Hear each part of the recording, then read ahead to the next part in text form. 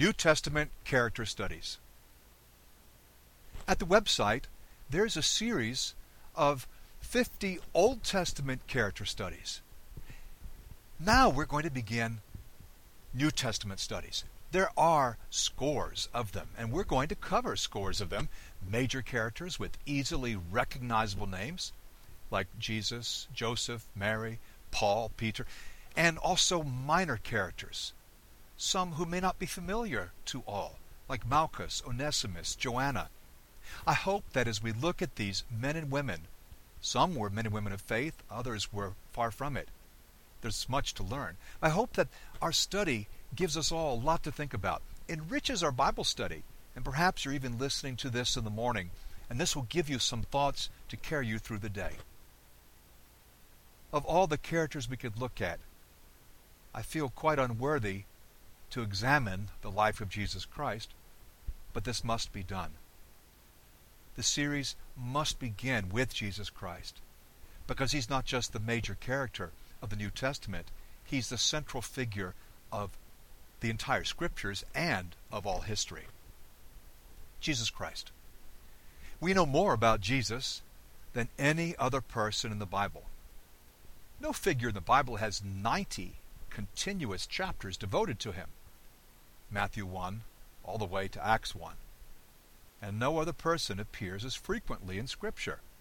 Jesus' name or names appear over 1,200 times. Certainly no one in human history has touched as many lives as Jesus Christ. Now, of course, he left us no diary or autobiography. He left us, in fact, nothing in writing at all. But his followers were entrusted with his life-saving message, and they have relayed to us what we need to know. In this podcast, we'll begin by looking at the birth and family of Jesus. Once we've set the stage, we'll examine his appearance and his character. In the third part, we'll take a look at his ministry and message. And in the final part, his trek from Caesarea Philippi to Jerusalem and what this means for us, after which we'll draw some conclusions. Let's begin with his name. Jesus, or Yeshua, Hebrew and Aramaic, meaning God saves or salvation, was born in the late 1st century BC. He was named after Joshua, the commander and leader of God's people who took them into the Promised Land.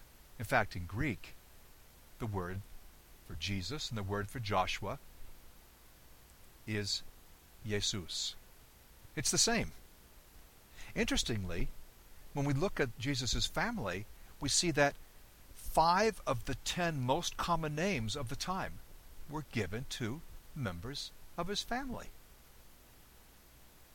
Names like Joseph and Mary, very common at the time, even Jesus. Certainly being named Yeshua, God saves, was an appropriate name for the Lord. Another name for Jesus Christ was Emmanuel, or God with us. We find this in Matthew 1:23, and it's taken from Isaiah 7 and 8. Well, both of these epithets, Yeshua and Emmanuel, denote his deity. The unexpected entrance of deity into humanity, what theologians call the incarnation, the physical embodiment of God, all took place in fulfillment of prophecy. Jesus was born in the time of Herod the Great. Although he grew up in Galilee, that's the northern part of Palestine, his birth town was Bethlehem in the south. Significantly, Bethlehem was the birthplace of Jesus' ancestor David, who was certainly the most revered of all Jewish kings. Jesus was probably born no later than 6 BC. Let me tell you why. This is a deduction based first on the known date of the death of Herod the Great in 4 BC. That was recorded by Josephus in his Antiquities of the Jews, a 1st century Jewish writer, statesman, and historian. Second, in conjunction with the biblical account of Herod's attempt to do away with the infant Jesus in Matthew 2. Now, in that account, Herod felt threatened by a potential usurper to his throne. When he learns from gift-bearing magi from the east of the birth of someone they refer to as King of the Jews. But hey, Herod wants to be King of the Jews. But these magi have come to worship and honor this one born King of the Jews. It's in Matthew 2. Herod was known for many bad things: paranoia, brutality, ruthlessness. In fact, he executed 3 of his sons. He killed 2 of his brothers-in-law, an uncle, many rabbis, a high priest, even his favorite wife, Mariamne. All these he executed. One of them in particular, the 17-year-old Aristobulus, was declared high priest in 37. Herod drowned him in 36. The numbers go backwards because we're still in BC. Apparently Aristobulus was too good-looking, and Herod was afraid he would have influence. So it's no surprise that this king ordered all male children 2 years of age or younger in and around Bethlehem to be killed once he met the Magi. And since Herod died in 4 BC, it follows that Jesus was probably born no later than 6 BC. Jesus' parents were Joseph, or in Hebrew Yosef, who's named after the great patriarch who dominates Genesis 37 to 50. Mary, or Miriam, in the Gospel of Luke, was named after Moses' sister, who was a powerful leader and prophetess. And these were very common names at the turn of the millennium. Again and again, the New Testament refers to Jesus' brothers and even his sisters, though they remain anonymous. Let me read from Matthew 13:55. I'll read from 54 to 57. Coming to his hometown, he began teaching the people in their synagogue, and they were amazed.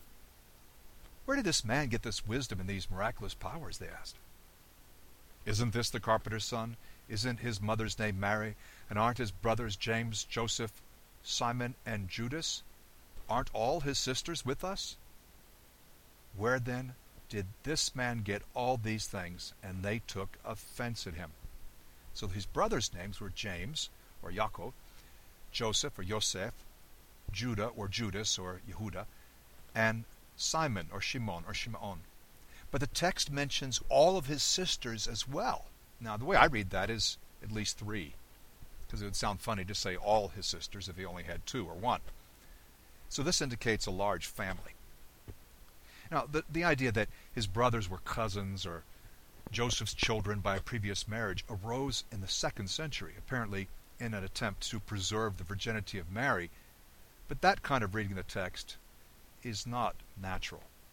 The natural reading of passages like Matthew 1:25 is that Mary began sexual relations with Joseph once Jesus was born. And this most easily explains the birth of 7 or more of Jesus' siblings. So much for his family. How about his vocation? Often people ask me, if he's the Savior of the world, I mean, if everyone's spiritual eternity is hanging in the balance, why did he wait until he was in his 30s before launching his ministry? Well, of course, as Christians, we believe the cross reached both forward and backward in time, covering the sins of everyone who puts his or her faith in God. So, in one sense, nothing was lost by waiting. But there are some clues in the Scriptures that will help us to answer this question of why he delayed. The last time Joseph, Jesus' father, is mentioned is during the family visit to Jerusalem in Luke 2. Scholars seem to be agreed that Joseph died before Jesus' public ministry was launched. And if Joseph died perhaps around 20 AD, he would have left behind a family of at least 9. That's Mary plus 8 or more children. And so it would have fallen on Jesus as eldest male to assume leadership of the family. It would have been a dereliction of duty, an action that would ultimately disqualify his character and claims if he had left the family to fend for themselves, especially in Jewish culture. In time, of course, James, the second-born male, Jesus' younger brother, James made the transition to head up the family. Now, there are more reasons why he may have waited before beginning his ministry. He knew from Scripture that a forerunner would come. The herald was prophesied in Isaiah 40 and Malachi 3.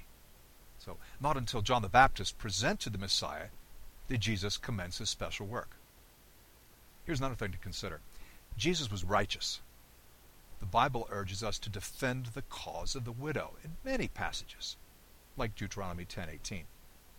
So if Mary was widowed, Jesus had a special obligation, especially if Jesus' father Joseph died when the Lord was still in his teens. And here's another thing to think about. Would he have really succeeded in his important work if he began preaching and doing miracles at, say, age 17? Who would follow a 17-year-old Messiah? Nothing against 17-year-olds. It just would have been quite early, in a time when, if you weren't 40 yet, you were considered quite young. If Jesus followed in his father's vocational footsteps, then he too would have labored as a builder, a tekton. That Greek word I find in Mark 6:3. A tekton is someone who works with wood or stone, like a stonemason. So there's reason to believe that from boyhood until his early 30s, Jesus worked as a carpenter or a stonemason. In addition to enabling him to provide for the family, this experience would have helped him to be relatable to the common man. It also would help build strength of character and his bodies as well through consistent work. Yes, his mission was urgent, but he didn't rush to begin. And we always see that Jesus proceeded with a keen sense of timing. Perhaps John's Gospel brings this out most. From John 2:4, 7:6, 8:30, 8:20, 12:23, 27, 13:1, 17:1, 19:30. Got it? I'll try to put it in the notes. But John really makes it clear he wasn't rushed. Well, he didn't marry either. Is it wrong to marry? Well, of course not. The Bible assumes that most of us will marry. Jesus and Paul both advocated remaining single, however, if possible, as an effective path of service to God. Well, they understood that only a few had the gift of celibacy.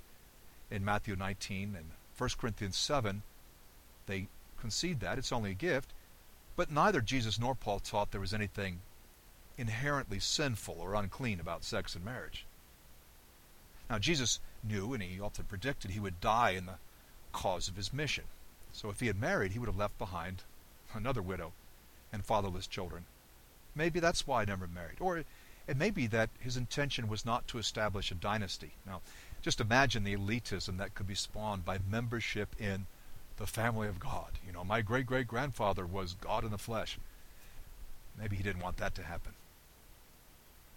Let's talk now about Jesus' appearance and his character. We've looked at his birth and family and the fact that he remained single and delayed his beginning of his ministry till he was around 30, probably 32 or so.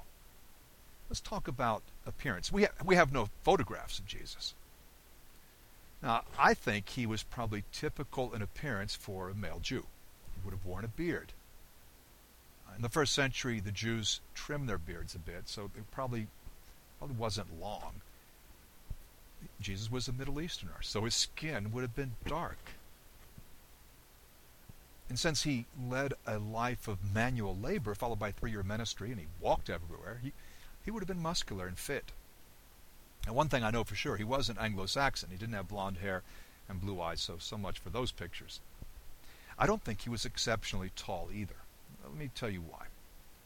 Average height for a man at this time was under 5.5 feet tall. Do you remember in the arrest in Gethsemane, Judas guides the party and points out the culprit? You can find this in Mark 14. It's nighttime. And in fact, there's a full moon, because this is around the time of the Passover. But it doesn't seem to be obvious to the high priest and his detachment of guards which person they're supposed to arrest. So Judas helps them by signaling with a kiss. He kisses the suspect. Now, if Jesus were 6 feet tall, all Judas would have to say is, it's a tall guy by the tree. And if he were blue-eyed blonde, well, even less need for a kiss. Point is, Jesus blended in. He could have been mistaken for someone else. In all likelihood, his appearance was average. And you say, but I heard my preacher tell me he was ugly. He wasn't anything to look at. Well, Isaiah 53, that prophecy of the suffering Messiah, it's in 52:13 to 53:12, talks about the suffering Messiah. We don't know when it says he had no beauty that we would desire him. We don't know if that's talking about how he looked before he suffered or after they had begun to abuse him. So I don't think we can draw much of a conclusion from there. Well, we may know very little about Jesus' appearance, but we know a lot about what he was like in his heart. You know, the Bible freely records the sins and weaknesses of all its major characters. Think of Abraham's lies, Sarah's meanness, or Rebekah's deceit, David's adultery, even the initial lack of faith on the part of Jesus' own family members, and so on. Yet never is sin attributed to Christ. Even his enemies were unable to convict him of sin. Some said he was a fraud. Others said he was demon-possessed, or misrepresented him as making political threats against Romans. Yet none of these charges was substantiated. Could it be that one human perfectly fulfilled God's plan for his life, never sinning? Wow. Well, this is the audacious claim of the New Testament. Jesus had so many strengths: courage, gentleness, service, joy, insight, serenity, and intensity. He was patient. He exhibited an astounding degree of self-control.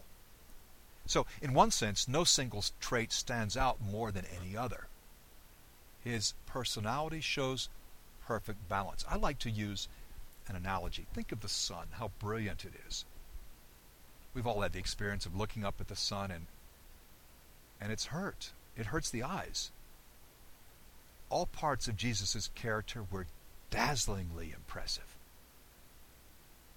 No one ever told me, wow, Douglas, the top left part of the sun is really bright today. Though it is. I mean, the top left part, the top right part, the bottom left, the bottom right, the center. It's because all parts of the sun are equally bright. We perceive it as a unified whole, which means we're likely to miss some of Jesus' qualities. One that's frequently missed is Jesus' intelligence. He was highly intelligent, not just as a scholar of the Scriptures. We saw that in process even in Luke 2 when he's an adolescent. But he was intelligent as a student of human nature. He had not just IQ, but also what they call EQ, that emotional intelligence quota. So as you read the Gospels, be aware that his mind works brilliantly whenever he's in a tight spot.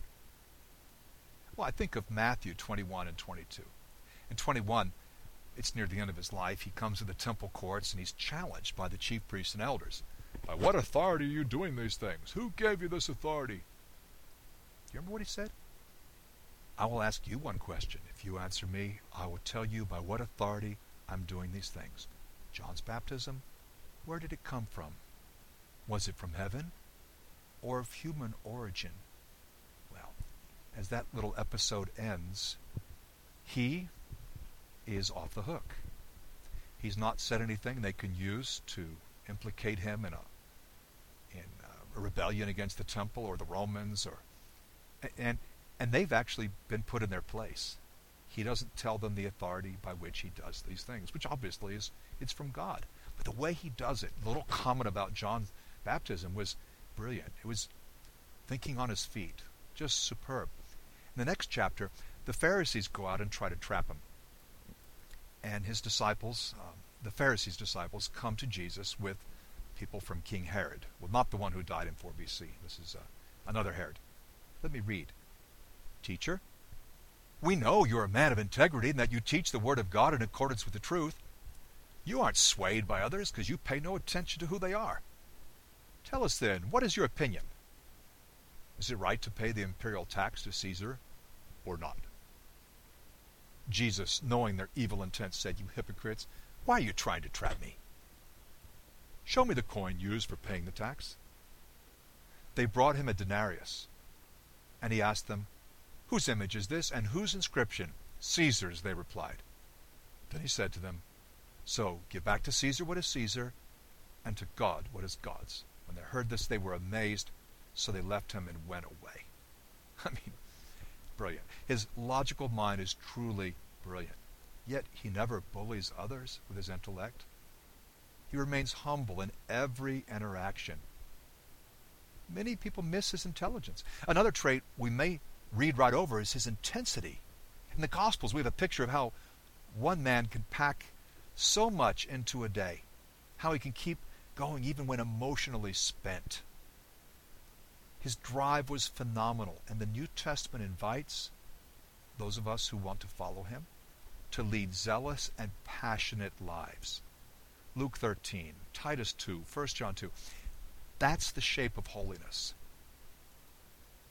We've talked about Jesus' birth and family, his appearance and character. Now, what about his ministry? What about his message? After his baptism and temptation, he embarks on a 3-year teaching ministry. We know it's 3 years because in John's Gospel, he goes back to Jerusalem after he begins work for 3 different Passovers in John 2, 6, and 12. So if he began work in 27 or 28 AD, and that's with the implication of Luke 3, then he would have been executed in 30 AD. Jesus began in Galilee. He was working among the towns of, well, with today what would be Lebanon and Syria and Jordan and Israel and the West Bank. Once the disciples began to understand his identity as the Messiah, he proceeded to Jerusalem, where he came into direct conflict with the religious establishment and was executed. So his ministry included several components: proclaiming the gospel of the kingdom, teaching, healing, exercising, training the 12, of course, most important, giving his life for the sins of the world. What about his message? The central message was the kingdom of God. And what does that mean? Well, the day of the Lord, something that had been anticipated by the Jews and foretold by the prophets for centuries. That day of the Lord was dawning even in the present. See, the present world kept going even though the day of the Lord had arrived. There's kind of an overlap between the two ages. So the future messianic age of righteousness breaks into our world. And that means that forgiveness and freedom and the abundant life the Messiah brings are available now, not only in the hereafter. Jesus also called his followers to a radical standard of holiness, even higher than that of the old law. I mean, in Matthew 5, he makes this clear. There were certainly standards in the Old Testament, and I know that people had misunderstood. He's not just calling them to obey the Old Testament. He's going well beyond that.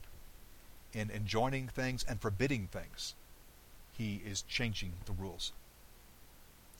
So all of us are disciples if we accept his teaching and follow and are willing to learn. And he said we're disciples of his if we hold to his teaching and love one another as he loved us, and if we bear fruit that lasts. That's in John 8, 13, and 15. His message. But in another sense, the man is the message. Because Jesus didn't only point people to the way, like he talked about the narrow road in Matthew 7, but he actually is the way, like John 14. We can gain considerable insight into Jesus' life if we pay attention to the distinctive emphases of the Gospels. As I mentioned, John has Jesus returning to Jerusalem for 3 Passovers. And so that means his ministry lasted several years. 3, some people say 4, but I think 3 is all you can fit into the chronology. Now, Matthew, Mark, and Luke condense the ministry into a more narrow framework. Jesus is preaching in the north, in Galilee. And then, after Caesarea Philippi, once Peter understands, or sort of understands, his identity, then Jesus turns south and he walks from Galilee to Judea. And so Matthew, Mark, and Luke, what are called the Synoptic Gospels, begin with him teaching in the north, and then he makes his way to the south where he dies. Now, of these three Gospels, Luke probably is the one that brings out the theme most clearly. And he intensifies the effect through a number of incidental comments and narrative connectors. And I'd like you to listen to me. I'm going to read a number of passages, all from Luke. And if you've never seen this theme before, I think you'll be intrigued and challenged. Let's think about this. I'm going to begin in Luke 9. This is the pivotal chapter. Peter is understanding who Jesus is. Jesus says, we're going to need to deny ourselves and carry our cross and follow him. And as we know, Peter's not very happy. I'm in 9:28. About 8 days after Jesus said this, he took Peter, John, and James with him and went up onto a mountain to pray. As he was praying, the appearance of his face changed and his clothes became bright as a flash of lightning.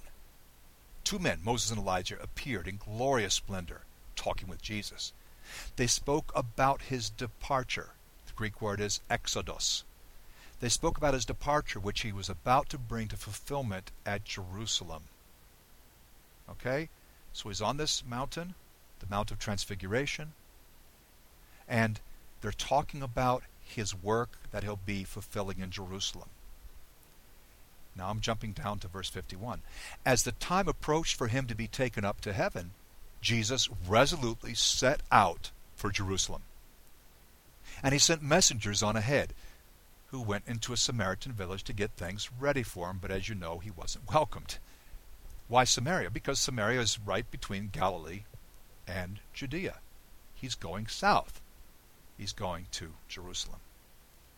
At the end of chapter 9, you know the section about the cost of following Jesus? The guy runs up and says, I'll follow you wherever. The sentence begins, 9:57, as they were walking along the road. See, this is the road south. Then in chapter 10, verse 1, after this the Lord appointed 72 others and sent them 2 by 2 ahead of him to every town and place where he was to go.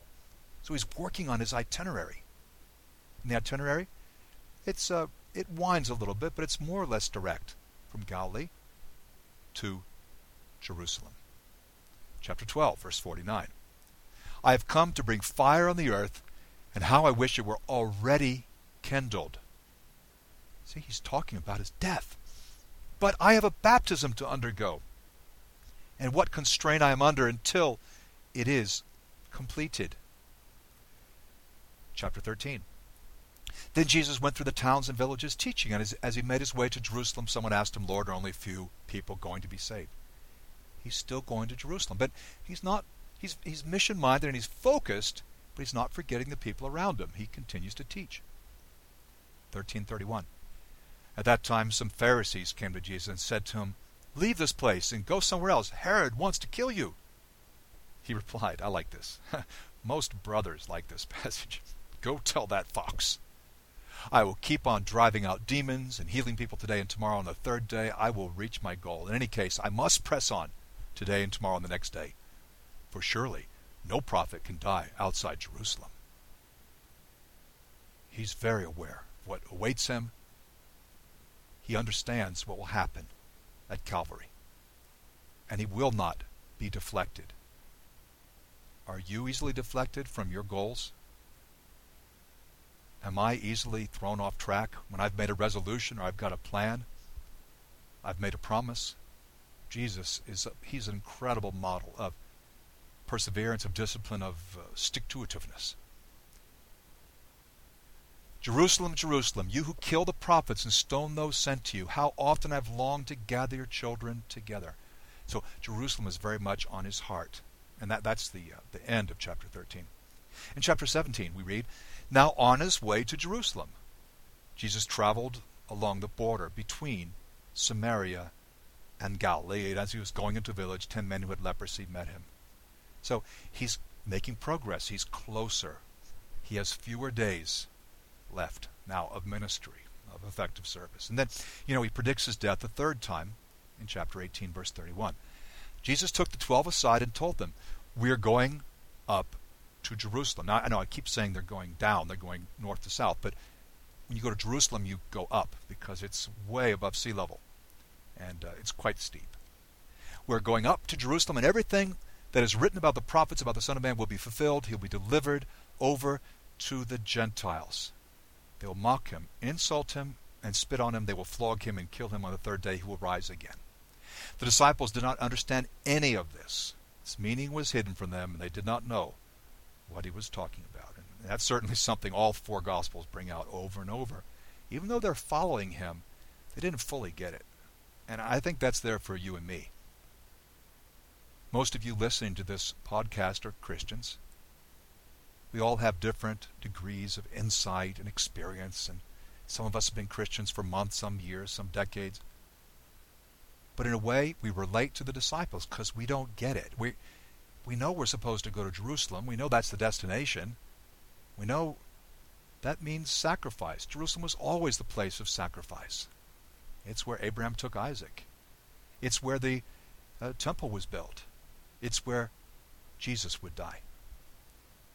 And we're like those disciples. Sometimes you and I, come on, be honest, we're a bit thick. I don't quite get it.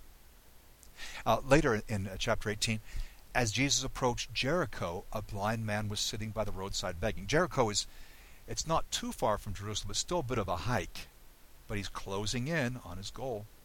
Chapter 19, Jesus entered Jericho and was passing through. And then he tells the parable of the 10 minas. I'm in 19:11. While they're listening to this, he went on to tell them the parable because he was near Jerusalem, and people thought the kingdom of God was going to appear at once. Then farther down, after Jesus had said this, he went on ahead, going up to Jerusalem. As he approached Bethphage and Bethany at the hill called the Mount of Olives, he sent 2 of his disciples. Now he's getting really close. The Mount of Olives is that mount across the Kidron Valley, where Garden of Gethsemane is. It's right across the Kidron Valley on the east side of Jerusalem. And from there, I mean, you can walk from there to the Temple Mount in about half an hour. And then later on in chapter 19, when he came near the place where the road goes down the Mount of Olives, the whole crowd of disciples began joyfully to praise God in loud voices for all the miracles they had seen. So now he's gone over the Mount of Olives, and he's getting very close to the Kidron Valley. He'll probably be crossing on one of the bridges and coming into town. As he approached Jerusalem and saw the city, he wept over it. He said, "If you, even you, had only known on this day what would bring you peace. But now it is hidden from your eyes. The days will come upon you when your enemies will build an embankment against you and encircle you in and hem you in on every side. They'll dash you to the ground, you and the children within your walls. They will not leave one stone on another, because you do not recognize the time of God's coming to you." Of course, Jesus here is referring to what would happen in 40 years in the Jewish war. In the year 70 AD, Jerusalem and its temple would be destroyed, and that would be the end of formal Judaism. And Jesus is not just predicting it as an academic curiosity. He weeps. He weeps. You know, the early church had a difficult time with the humanity of Christ. Believing he was God was not actually very difficult if you read the history. But believing that he was human, that he really suffered, and it hurt, and he had emotions, and he got tired, his humanity was more difficult for them to accept. Now, in our time, it's kind of the opposite, isn't it? You know, people say, well, he was a good teacher. He was human, of course, and we have difficulty with his divinity. But originally, in those early centuries, the divinity was easy to take. It was the humanity. And all the Gospels show us that Jesus, it wasn't easy. We kind of make excuses. Well, you know, he was the Son of God. He had powers, miraculous powers, like the Incredibles. You know, so for him it was easy. Yeah, well, probably for him some things were easier than for us, but because of his level, he was subjected to so much more pressure, such stronger temptation, so much more responsibility, that I think it's just a cop-out if we compare ourselves to him and think that he had it easy. Well, when he gets to the temple courts, he begins to drive out those who are selling. And, you know, when he does that symbolic act, his point wasn't to clean up corruption in the temple. You know, kicking over one table is not going to do that. But he's sending a message to the high priest. He's sending a message to the establishment. And he's clearly on a collision course. And now his time has come. It's nearly come. He's not unwilling to die. He never was, but he wanted to finish his ministry first. And in here it says the chief priests and others were trying to kill him, but they couldn't find a way to do it yet. And then we know what happens. The Last Supper in Luke 22, and Judas goes out, and it's night, and he's arrested in the garden. Jesus went to Jerusalem to die. He knew about the cross. He predicted it specifically as far back as chapter 9 of Luke, and the followers weren't so enthused. We're called to follow him. Luke 9:23. When I was baptized back in 1977, I pretty much knew John 3:16. The only other scripture I knew, because I was very much a beginner, was Luke 9:23. And I couldn't have quoted it, but I knew it was in it, because our campus minister focused on this one. Can I read it for you? Then he said to them all, "Whoever wants to be my disciple must deny himself, take up his cross daily, and follow me. Whoever wants to lose his life will save his life will lose it. Whoever loses his life for me will save it." So when Jesus goes from Galilee to Jerusalem to die, he's calling us along too. Dietrich Bonhoeffer, the German minister who opposed Hitler, said when Jesus calls a man, he bids him come and die. We're called to follow him. We're called to surrender our own will. We're called to surrender our comfort. As we make our way to our Jerusalem, we're called to surrender our pride, to surrender our sins. Maybe you're called to a difficult vocation. You're spending years in a profession that is not your first choice. Maybe your work situation is suboptimal or substandard.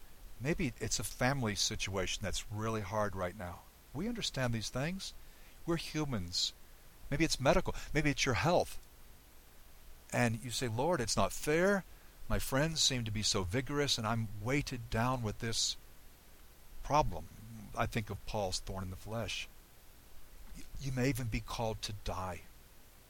But of course, our death is not on the level of comparison with Jesus' death. Death was an integral part of his message. Other prophets died for their messages, but their deaths didn't accomplish deliverance for the people of God. They weren't atoning. Other men and women of faith in the Bible take courageous stands. They suffer, and sometimes they die. They die for their message, but they don't die for us. Still, we are called to die. And I think that's what Luke is showing us. Jesus' long march from Caesarea Philippi to Jerusalem. Our challenge is to follow the Lord. Am I willing to follow my Lord to Jerusalem? Well, it's time to wrap up. We don't know what he looked like, but we recognize his image in all who are born of God. He left us nothing in writing, and yet he is the Word of God. And through his Spirit, the New Testament was given to us, a precious gift. What should we do? If we're following Jesus, we must grow spiritually. Luke 2. Learn obedience. Hebrews 5. If we're going to follow him, we're going to have to be tough. We're going to have to make strides to become stronger physically, emotionally, especially as we embrace a schedule that centers around people. We're not called to be reclusive, but we're following our Lord. And even on the way to Calvary, he kept giving. And even on the cross, Luke 23, he forgave his tormentors. We're following Jesus. We need to recharge by spending time with the Father. And this is another great theme in the Gospels. I won't develop it here, but it's from the mountain to the market, the mountain to the market. He goes up to pray, and then he comes down where the people are, and he gives. But eventually he has to recharge. If we're following Jesus, we must follow him to Jerusalem, to Calvary. He told us he's coming back, yet we don't know when. That means we must strive to live in a state of expectation and preparation. For, as the Lord asked, when the Son of Man returns, will he find faith on the earth? Luke 18:8.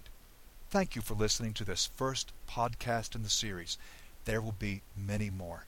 May God use it to help you and me and all of us to more closely follow our Lord.